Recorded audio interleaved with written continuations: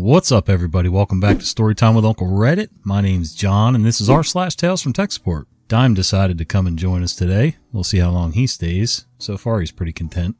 Let's read some tech support stories. I think adults were born since that was last true. Not a shop story this time. Me and a family member. Family member. I've been trying to get this second PC installed and it won't work. Family member has inherited a PC and is trying to reinstall Windows. He's calling after apparently 3 hours of failure and is not hiding his frustration. He's actually not completely hopeless with computers, so I indulge with this non-trivial problem. This is probably around 2013. Me. Okay, so what are you trying to do exactly?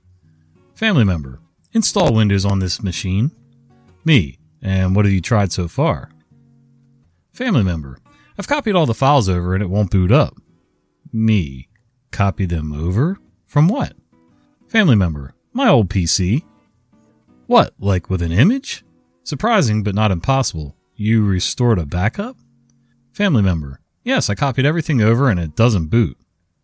So I start thinking along the lines of repair, install with drivers while he rambles on a bit.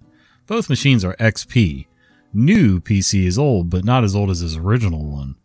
It's x64, but we'll take his x86 OS if drivers are available, which they still should be, not insurmountable. Me. Okay, if you bring it over, I don't mind doing it. Family member. I can do it. I'm not an idiot. I don't need you to do it for me. Yet you're 3 hours into this and you've called me for help. Me. Okay, there's only so much I can do over the phone. You've moved an operating system from one set of hardware to a very different set of hardware. I'm not surprised it's not booting. If you can get drivers and an XP CD, I can talk you through a repair installation. Family member. I shouldn't need to do all that. It should just work. Me. It won't necessarily. You'd be quite lucky if it did. Family member. But that's how it should work. I know what I'm doing. And yet, 3 hours and 10 minutes now, and I'm trying my best. Me. Windows does tie itself to the hardware. There are dependencies, things it relies on. A repair will go through introducing your old operating system to your new hardware, for want of a better term, so they can work together. Family member. But I've copied all the files over. It should just work. Me. What did you use? Like, what software did you image your PC with? All it does usually is clone the disk. It wouldn't make any difference if you physically swap the hard drive. You haven't done anything to... Family member. I don't need to. I formatted the disk and copied the files. Me. With what? I named some imaging software off the top of my head to nudge him. Family member. No, none of that. I formatted the disk and copied the files onto it. Me. What, like drag and drop? Oh no you didn't. You tool of a fook. If somebody knows what that is, let me know down below. So, not completely useless with PCs, but now I remember sitting on his bookshelf, as they probably are to this day, the large paperback books with the titles on the spine, MS-DOS 4, MS-DOS 5, and MS-DOS 6.22. He's done something like format A/ or whatever it is, hasn't he? Me. Ah, right. No, it's a bit more complicated than that. Family member. No, it isn't. That's how it works. It's always been that way. Me. It used to be, yes, but... Family member. You just format the disk and copy the system files. It's always been that way. Me. Yeah, it was. I'm not disagreeing with you, but these days... Rah, ranty, rah. We go round in circles for another 10 minutes. Well, spiral into madness. He's busting out every outdated bit of trivia and popular misconception he can grasp at, while I try to explain the progress of computing. Family members. Windows is just GUI for DOS, and etc. Me. Well, not anymore. Family member. You're just patronizing me. You're being really mean and I'm really upset now. Me. What? You called me for help. Family member. And you're not giving me any. You're just being patronizing and making fun of me. Me. Well, sorry, I can't help you then. I'm going now. And I hang up. By Christ of the Weeping Jesus. I don't see him for a while. Things settle. We have some old PCs at work that are functional but not of any value, so I give him one. We've been discussing Linux since either I mentioned it or he found out for himself online. I tell him clearly there's a known issue on the DVD-ROM and not to rely on it. Find a USB tool for whichever distribution he goes with. Family member. I can't install Linux. Me. Did you use a CD? Family member. Yes, I downloaded and burned a... Me. I said the drive has issues. Use a USB installer. Family member. I don't think that's the problem. I take it home and install something for him with a USB stick. I think it was Linux Mint, but later on he managed to get Ubuntu on it himself. Sometime later, he and Mom take me out for a birthday meal. This is how I discover he's been converted. Like joined the cult levels of Linux worship. Genuine and frightening anger towards Microsoft, and impervious to facts and reason. Family member. Microsoft are all buggers. They just want your money and rip you off. Me. Is this still about you trying to drag and drop XP onto a blank disk? Family member. They're just evil, money-grabbing buggers. All they do is take your money and then force the next version of Windows on you so you have to spend it all over again. Me. I think you've described their business model accurately, but it's also born of the necessities of progress. Family member. They should just release one version of Windows and keep supporting that. I don't really want to be getting into this, so I don't bother to ask which funky ferret or gasping goblin he's running. Family member. They should just make one version and support that forever. Or whatever, it's the LTS release 5-year support, or standard 18-month support. Family member. Microsoft forces you to do everything their way. You can do anything with Linux. Or if he's tried formatting a disk and drag and dropping his Ubuntu install on it. Mom is furious enough with him as it is for going on about it at my birthday in a restaurant. So I say nothing until later when she tells me he's been whining and moaning about it at home for ages and she's begging him to shut the F up. I tell her the above thoughts I kept to myself. She's laughing her butt off. I see it's less about the story and rebuttal as it is the release of frustration. Please, please let me be humble and learn to accept my day when it is time. Let me not be proud. Let me ask for help from generations hence and accept it graciously. Amen. So basically, I look at it like this. I know what I know, and sometimes what I think I know is wrong. At this point, I've not messed with too much software or hardware. I mean, I've done little bits and pieces here and there, swapping out RAM and whatever, putting in new fans with LEDs, which I never turned on. That's better. But basically, I tell my kids, there are some things that I know, but I'm smart enough to also know that I don't know everything. And things change. Sometimes they change faster than I can keep up with or whatever. So right now I could be dumb as a stump with some of this stuff. I know enough to be able to look things up because I know things change so fast. So anyway, that was the long-winded version. And that's what you get. I'm not cutting it down. We refuse to be involved with you any longer. I once worked with a company that put vending and arcade machines on locations. Basically, when a location doesn't own their own machines, usually places like restaurants and bars, a company like this either rents a space for said machine for a flat rate to the location owner, or splits the actual profits from the machine with the location owner. This is not the same place that had idiotic techs working for it. That was a store that sold arcade machines. One day we got a call from a restaurant that our entire row of games had stopped working. Okay, that sounds more like a blown breaker in the building than a problem with any of our games. The location owner responded that he tried turning the breaker back on, but it instantly blew again.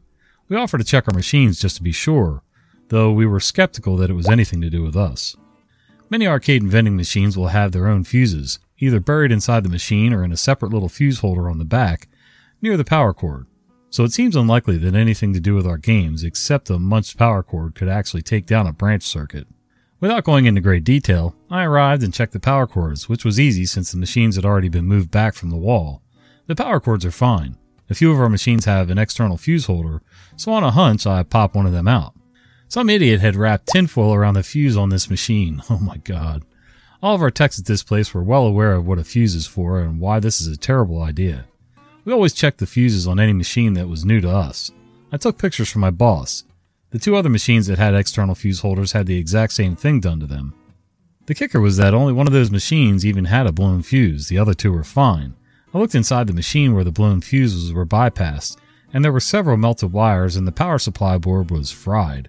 I took pictures of that as well. I delivered the boss the bad news. That game had several burned parts and there may be other unseen damage to the motherboard as well. And we wouldn't know until we replaced the obviously bad parts. The power supply board had actual traces burned, so it would need to be entirely replaced.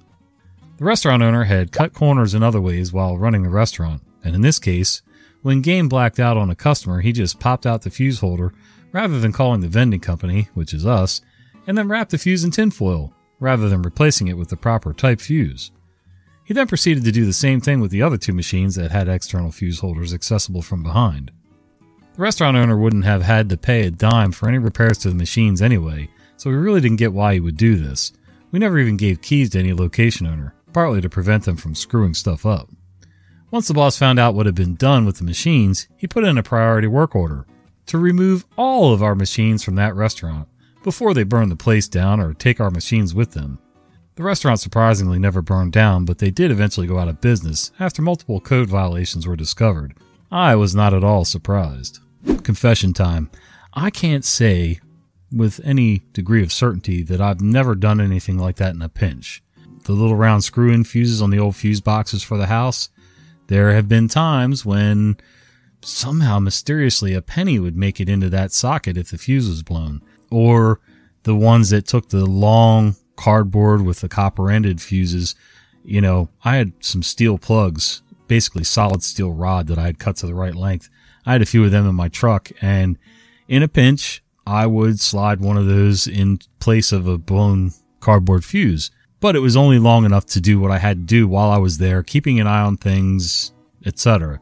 As soon as I was done, that stuff got pulled and taken with me. I would never try to use that as a permanent solution in any way, shape, or form, so yeah. This guy sounded like he was just clueless, for one, because half of those fuses weren't even blown, but yeah. Actually, all of them but one, so. Oh well. Look, the cat's still here. Shh.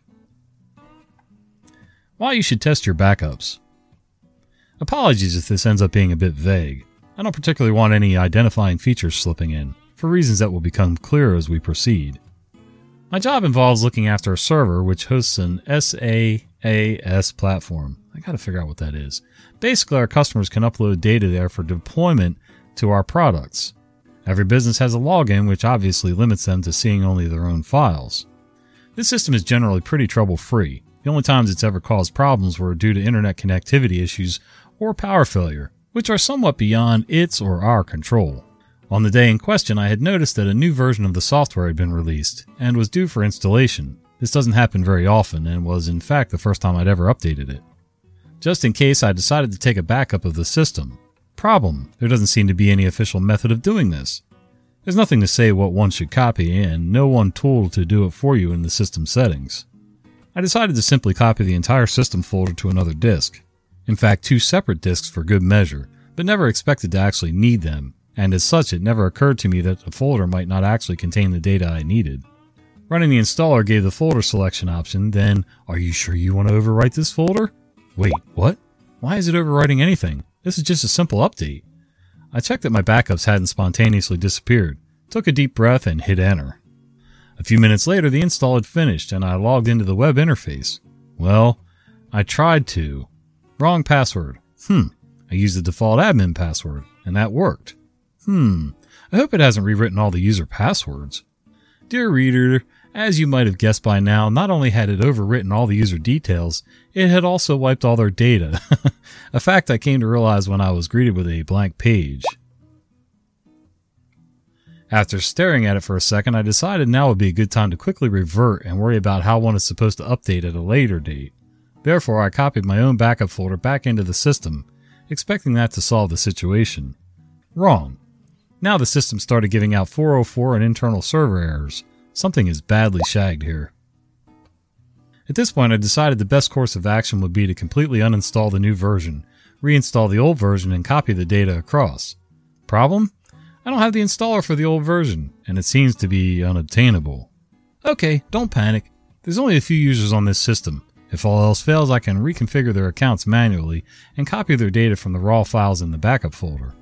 I reinstalled the software clean and started adding in the users. Then it was time to copy across each person's data. Only, doesn't seem to be much data in this folder. Only thumbnail images, and not exactly the highest quality thumbnails either. Well, fortunately enough, some of the data had actually been sent to me by clients for setting up purposes. That filled in a fair chunk of the missing data, but what about the rest? A cover-up would be required. I elected to use the PNG thumbnails to replace the images. I discovered some higher resolution versions deep inside the system folders. Not quite the original resolution, but high enough that the end users probably wouldn't notice the difference. Lessons learned, etc. There is now a much more robust backup system in place, and I'll be sure to test any updates on the offline system before trying it in production. I don't know that I've ever run into that situation because I'm just a generic PC user, so why would I? But when I do backups, yes, there are some backups connected to this machine, and I know that's a bad idea.